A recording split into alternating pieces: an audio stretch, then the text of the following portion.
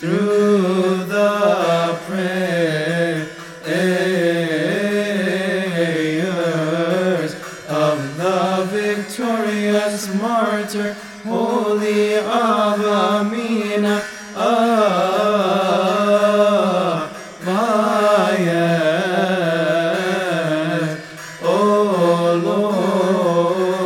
Lord, grant